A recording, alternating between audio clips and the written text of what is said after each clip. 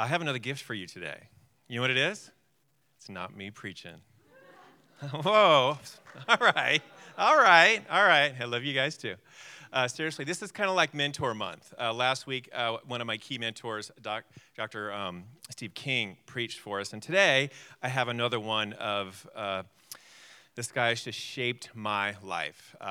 His name is Dr. Scott Redd. He is the president of Reformed Theological Seminary and associate professor of Old Testament right here in Washington, D.C. Let me just briefly tell you a little bit about him. He loves the Lord, and he just loves to preach, and he loves to see the word go forward. But he hasn't always been in ministry. This is one of the reasons I love him. He's also a second career guy like me. He started his professional career right here in Washington, D.C. I believe he was a media consultant for both national and international firms. God called him into ministry. He went to seminary at RTS, a Reformed Theological Seminary in Florida, and he ends up here being the president of this seminary. Let me tell you about his passion. He loves old biblical languages and the literary structure of the Bible.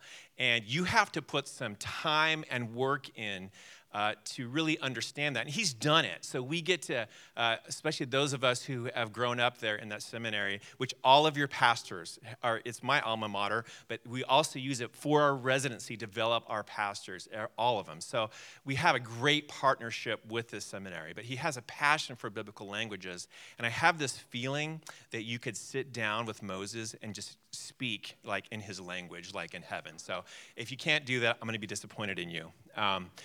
He loves that. He's also a practitioner. He's a pastor, and he's a partner. I know that every time I find myself at RTS, I end up in his office, sometimes because I'm in trouble, but usually because I just want to hang out. I plop down in the chair, and we talk about life. He's married to the love of his life, Jennifer, 5 beautiful girls. I love this guy. So we are feeding on the Word of God, and God is going to give us His Word today. So would you please welcome Dr. Scott Redd?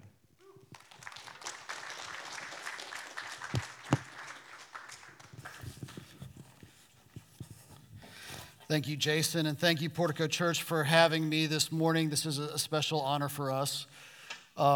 We do have a dear relationship with your church and RTS. Washington, you all support us. We thank you for that. Most importantly, support us by sending so many of your pastors to come take classes with us. I felt as I was coming up, this is kind of like a parent-teacher conference in a way. They're doing great. They're participating in class. But no, honestly, though, they're not just great additions to the conversation in the classroom. They've become dear friends, and I appreciate. I love those times that Jason comes in my door of my office and we get to hang out or go get lunch. Is just a blessing for me, and I deeply cherish those friendships. And so thank you for loaning them to us throughout the week to come take classes at RTS.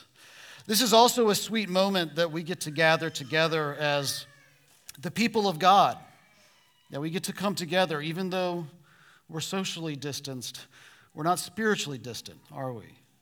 We share this DNA of the Spirit of Jesus Christ, this shared lordship that we're seeking Him, and this shared in theology around seminary. I could throw around words like eschatology, but this shared goal, right? That we are going to end in the new heavens and new earth together, singing with one another in the glory of Christ. As the hymn singer says, when we've been there 10,000 years bright, shining as the sun, think about it. We're going to be there together. And so even though we're socially distanced and we're wearing masks and we can't do all of this extra verbal communication that we usually like to do and rely upon, there's still this deep spiritual connection. And it is a sweet thing, isn't it? To be able to come and worship together in the fellowship of the church. So let's turn our eyes to this peculiar passage that is given to us by a peculiar prophet. This is Ezekiel chapter 37. I'm going to read verses 1 through 14. I am an Old Testament professor, and so I like to delve into some of these peculiar passages. This is one you've probably heard before. In some ways, this is probably the most fitting for the month of Halloween to read Ezekiel 37, where we have these bones laying in the valley, being drawn together and standing up to live. But it's about a lot more than that, isn't it? So let's turn in our Bibles to Ezekiel chapter 37, verse 1 through 14. The hand of the Lord was upon me. This is Ezekiel the prophet speaking. And he brought me out in the spirit of the Lord and set me in the middle of the valley. It was full of bones. And he led me around among them. Behold, there were many on the surface of the valley, and behold, they were very dry. And he said to me, Son of man, can these bones live? And I answered, O Lord, you know. Then he said to me, Prophesy over these bones, and say to them, O dry bones, hear the word of the Lord. Thus says the Lord God to these bones. Behold, I will cause breath to enter into you, and you shall live. I will lay sinews upon you, and will cause flesh to come upon you, and cover you with skin, and put breath in you, and you shall live. And you shall know that I am the Lord. So I prophesied as I was commanded, and as I prophesied, there was this sound. And behold, a rattling, and the bones came together, bone to bone. And I looked, and behold, there were sinews on them, and flesh had come upon them, and skin had covered them, but there was no breath in them. And then he said to me, Prophesy to the breath. Prophesy, Son of man, say to the breath, Thus says the Lord, Come from the four winds, O breath, and breathe on these slain, that they may live.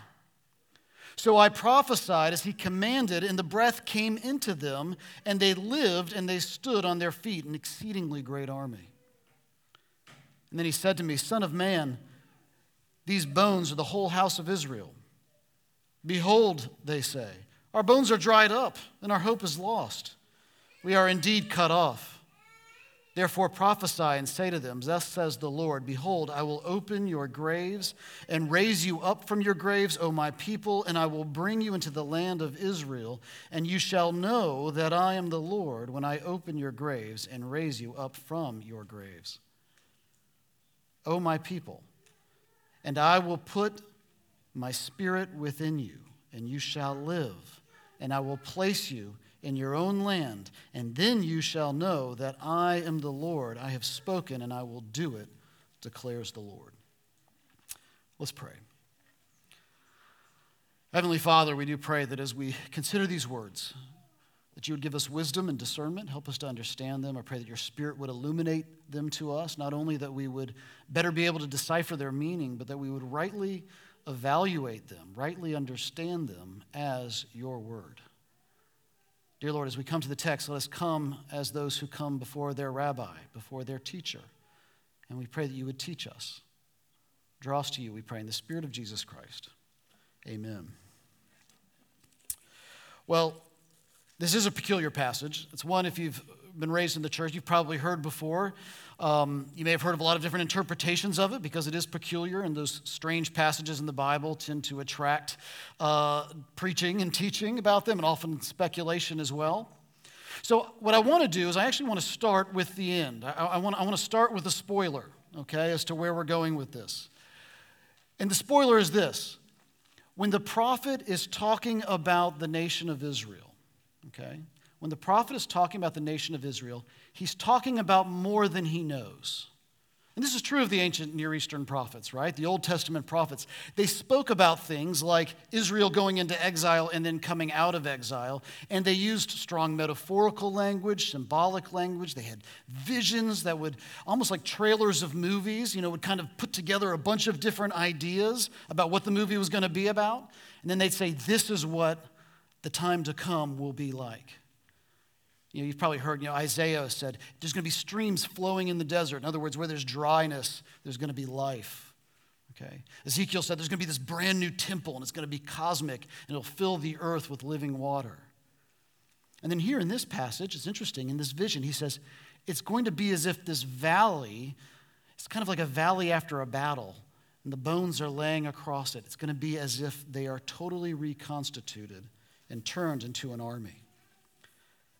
But he speaks about more than he knows.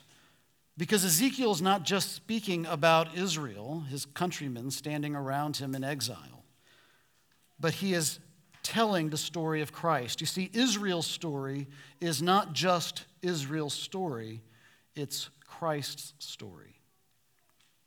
And that's kind of the spoiler in all of this. For those of us acquainted with the New Testament, acquainted with the ministry, the life and the death and the resurrection, the ascension of Jesus Christ, we know who the Israelite will be who will rise from the dead, right? To speak plainly. Who's the Israelite who will run the race? And like Moses said, love the Lord his God with all of his heart and all of his soul and all of his strength, and who will therefore gain the inheritance. Who's the Israelite who, when he comes out of Egypt, Matthew, in Matthew chapter 2, will say, out of Egypt I called my son, and here he is. And yet what Matthew is citing is an Old Testament text talking about Israel coming out of Egypt. Matthew will say what was true of Israel in the Old Testament is now true of the faithful Israelite, Jesus Christ. It's what Jesus means when he says, I am the true vine. You ever thought about that? I am the true vine. What does that mean? Does that mean that we're just all kind of connected to Jesus like leaves and grapes are connected to a vine? Jesus actually unpacks it even more. He says, no, I am the true vine. As in the Old Testament, the people of God were always called the vine. They're always the vineyard. And yet Jesus comes and says, I'm the true vine. If you want to be in Israel, you must be in the faithful Israelite, Jesus Christ. You see, Israel's story is not just about Israel, it's about Christ. But what's interesting to me is that as Jesus is doing his ministry, as he's developing his teaching, even as he dies on the cross and rises from the dead, his concern becomes more and more focused. His preaching subject matter becomes more and more focused on the Old Testament. As a matter of fact, as soon as Jesus rises from the dead, think about those stories from Luke, where he's walking on the road to Emmaus, or he's in the upper room. What is he doing? He's opening up the law, the prophets, and the Psalms, okay? He's opening up the Old Testament, and he's showing how it points to him. You see, the resurrected Jesus is most interested in showing how the story of Israel is pointing to him. As apostles say, our hearts were burning within us as we heard him unpack these stories that we knew so well and yet didn't understand how they ended. This is more than just job security for an Old Testament professor like me to know that Jesus is most interested in the Old Testament when he rises from the dead. But it draws our attention to the fact that Jesus is the answer. Jesus is our hope. And yet when we say something like, Jesus is the answer, what do we mean? Jesus is the answer to the question that the Old Testament is asking. If Jesus is the answer, the Old Testament is the question. How will there be streams in the desert? How will the dry bones rise up and worship the Lord? How will a temple fill the earth with living water? How will there be new creation? It's through Jesus. If we want to know the answer, or how Jesus is the answer, we have to know what the question is. In many ways, you should think of the Old Testament as something like an exam. It's raising all of these questions about existence and human experience and what it means to love and serve God, and yet it doesn't quite answer them. It leaves all of these questions unanswered. As a matter of fact, if the Old Testament was a play, the intermission would come right at the end of the play, right? And the New Testament would be the second part of the play. If you were to draw the curtain to a close right before the intermission, right as the Old Testament was drawing to an end, the last thing you would see would be Nehemiah, the city administrator, on his knees. And go read it. Go read the end of the book of Nehemiah. He says, Lord, don't forget about us. That's the end of the book. That's a big, open-ended question. And the New Testament could open on the angels singing in the heavens about God's favor towards men and goodwill on earth. Or John the Baptist marching out to the Jordan to do a baptism of repentance because he's bringing exile to an end finally once and for all. But you see, the Old Testament is asking a question that we have to wait to the New Testament to find the answer to. Now, Ezekiel's already established what's going on here with this valley of dry bones. He's talking about Israel going into exile. And Israel's exile is described in a variety of ways in the Old Testament. Isaiah says it's going to be like a dark night, okay? Those who have been in darkness are going to see a great light. That's the end of the exile that Isaiah is talking about in Isaiah 9. It says it's going to be like nightfall on the people of God because God's favor is taken from them. Ezekiel says it's going to be like a death. It's going to be like Israel has died and her corpse is laying in multitudes around this valley. But that one day, the Lord would reestablish his people. There would be a new people, a new army who would stand up exceedingly great. This, by the way, isn't true just of Ezekiel. This is throughout the Old Testament. In Deuteronomy 30, Moses talks about this coming exile, and he says, I'm going to one day draw the people back into the land. When they turn back to me, like Jeremiah says, when they seek me with all of their heart, they'll find me, and I'll bring them back to the land. But then what does he say? I'm going to give them greater blessings than they had ever in Moses or in Joshua or in the Judges. They'll have a greater blessing than they had for their forefathers. Isaiah, again, talks about a highway in the desert where the Lord brings back his people into the land, and there's a harbinger who runs before the king as the king's coming back in victory, and he says, make straight in the desert the way of the Lord, because he's coming back with his people in victory. So this idea of exile ending in this amazing, miraculous event of resurrection, restoration, victory in battle is not new to the Old Testament. It's common throughout. But what was the problem? What was the problem that led to this exile that would have to be solved? Well, the problem for Israel was the problem of syncretism. And syncretism is this idea where you don't put away the true God and worship a false God, but rather you leave the true God kind of in his place. You leave the ark up at the front of the temple, but you bring in other things as well to worship. So you might have the ark up there in the Holy of Holies, and yet as you're walking into the temple, you also have an idol to Asherah, the fertility goddess. Because after all, right, you need your crops to grow. You want to have children, so you need the fertility goddess to kind of hedge your bets. Right? Or maybe you'll have something to Baal because Baal brings the rain cloud. And so if you want to have that rain that you need in the arid climate of Israel, then you need to have Baal kind of watching over you. Now, you're not giving up worship of Yahweh. After all, Adonai is the one who brought you out of Egypt. But let's be honest, we need fertility. We need the rain cloud. Right? You see, that was the sin of Israel that led to its exile. And to be honest, it's not very far from what we do as well. We worship Jesus. We come in on Sunday morning. We glorify him. And yet throughout the week, we find our minds constantly drawn to our bank accounts or our employment or our families. We say, yes, Jesus, you're good enough to save me. And I know I've got the big things covered through you, Jesus, but let's be honest, my safety and my security, my comfort in life is found in other things. I think just like ancient Israel, we have to be careful about syncretism, about adding to Jesus, to our worship. And yet Ezekiel is clear, the Lord, in spite of Israel's syncretism, is not going to leave them as a valley of dry bones. Notice how the passage begins. It says, I was taken in the Spirit. Now, just as soon as you see that with an Old Testament passage, you need to know, a person being taken in the Spirit means they're about to see a vision. They're about to have this symbolic experience of a theological reality.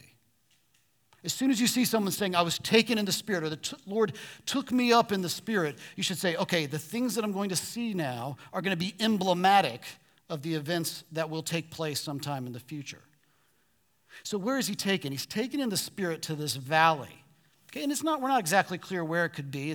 There are different valleys that are used sort of symbolically in the Old Testament to talk about the Lord's work. There's the valley of Jezreel, which is where many of the battles took place, which, by the way, just a little Bible trivia, is at the foot of Mount Megiddo, or in Hebrew, Har Megiddo, which heard through Aramaic and Greek sounds like Armageddon. Okay, so that's where you get that language. It's that valley where the battles took place, because it's basically one of the only good valleys for fighting battles in ancient Israel. So that's where it takes place. So a lot of visions are about the valleys at the foot of Har Megiddo, the valleys in Jezreel. But whatever the valley is not so much important. What matters is that there's been this battle. and the army of Israel has been vanquished completely. Notice that the bones are dry. He draws attention to that. They're very dry. These aren't recently dead bodies. These are long dead bodies. These are bones that when they come together, they rattle. There's no sinew and flesh in them to kind of soften the noise. So he sees these very dry bones. They're not wet. There's no viscera left. They're completely dead. They're a symbol of what could be and seems to be utter and complete annihilation. But what is the prophet told to do? He's told to preach. So he preaches God's word. And what happens? God's word, like we hear in the prophets, does stuff. When the word is preached, things happen. It's performative. It doesn't return void. What happens? The bones start kind of shaking and rattling together. Then sinew and muscles, this vivid picture of a body being reconstituted. Whenever I read this, I think about that old Encyclopedia Britannica that my parents had, where if you looked up the anatomy section, you'd have that kind of clear paper. Remember, anybody see this before? Okay, yeah, you're showing your age if you know what I'm talking about. Okay, and you could lift it up and be like nervous system, right? Muscular system, okay? Epidermis. So you could see all of that stuff. So I kind of think of that happening, you know, the muscles and the sinews coming back together. So notice the word of God does stuff. It doesn't return void. It makes things. But notice what it doesn't do. It doesn't actually give life.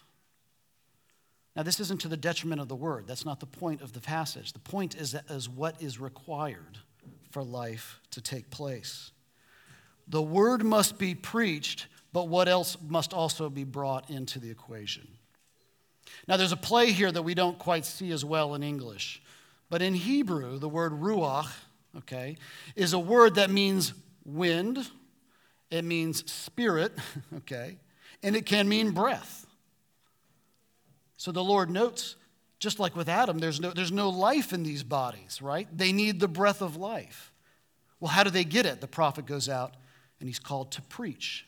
Preach to the wind, preach to the ruach. Let the ruach come in and fill them with life, the wind, the spirit, the breath. What's required in the preaching of the word to bring about new life? It's the spirit. Did you know that? Did you know as a Christian?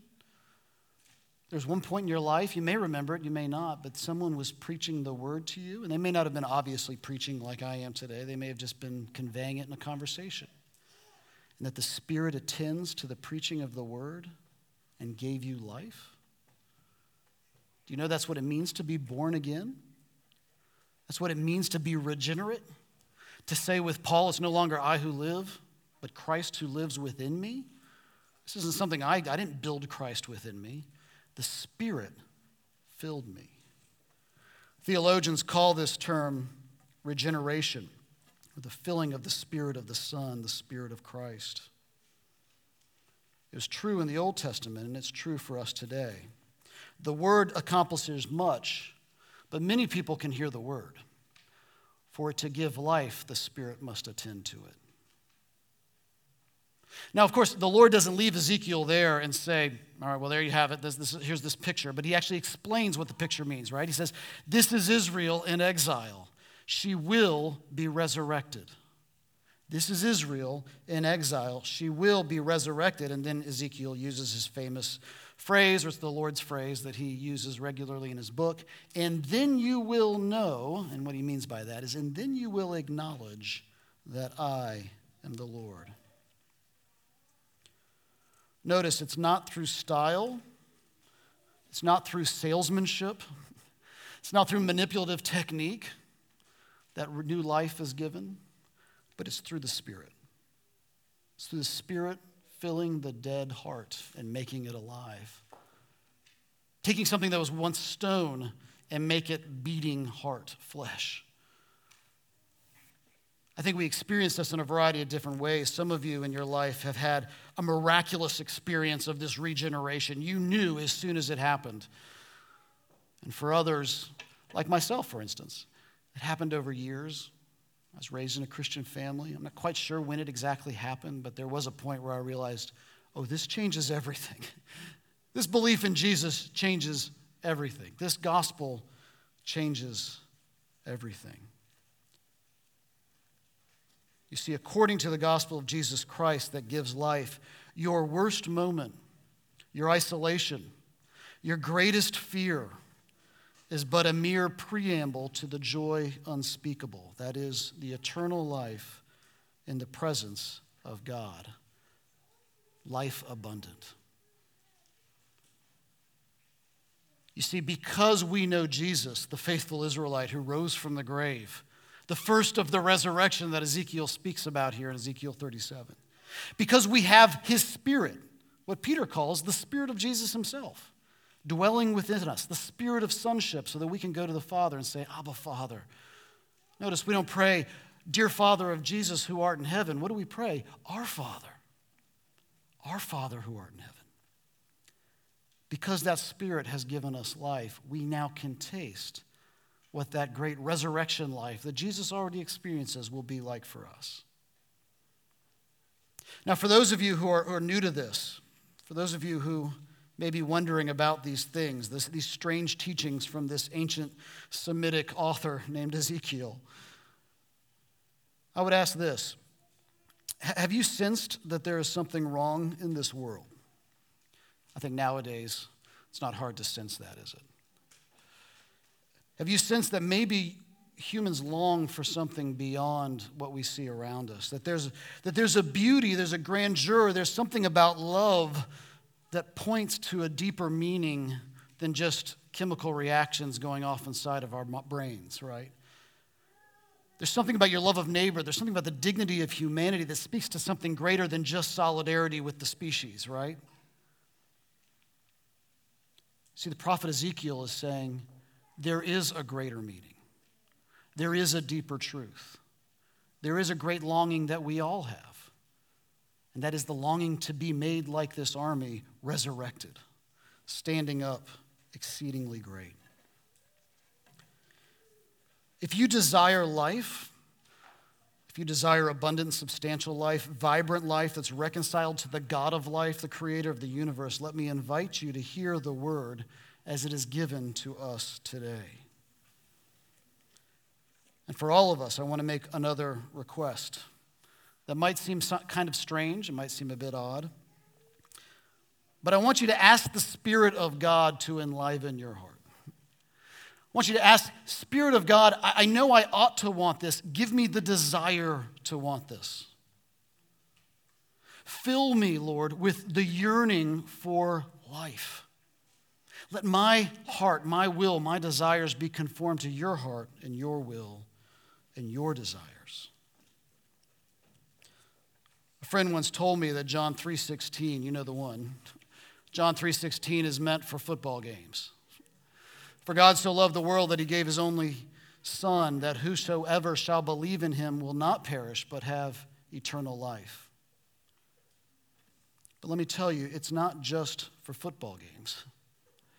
I pray that everyone in this room could stand up like those bones in the valley and proclaim the name of Jesus Christ in the Spirit of Jesus Christ. May those who were bones become a mighty host, an exceedingly great army. Let's close in prayer.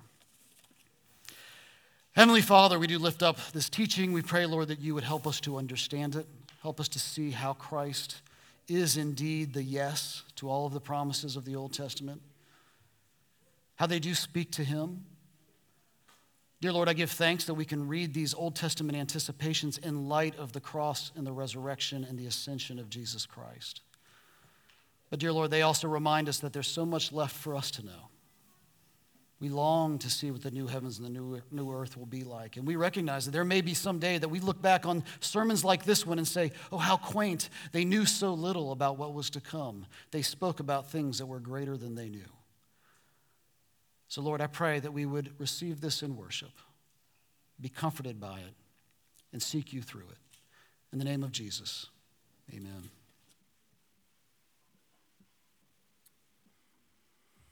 We're going to continue in worship with our offering. We do this differently now, and so I guess I would encourage you in this way. For those of you in person, there's an offering box on the way out. So you can place a gift there if you so desire. And then for those online and everyone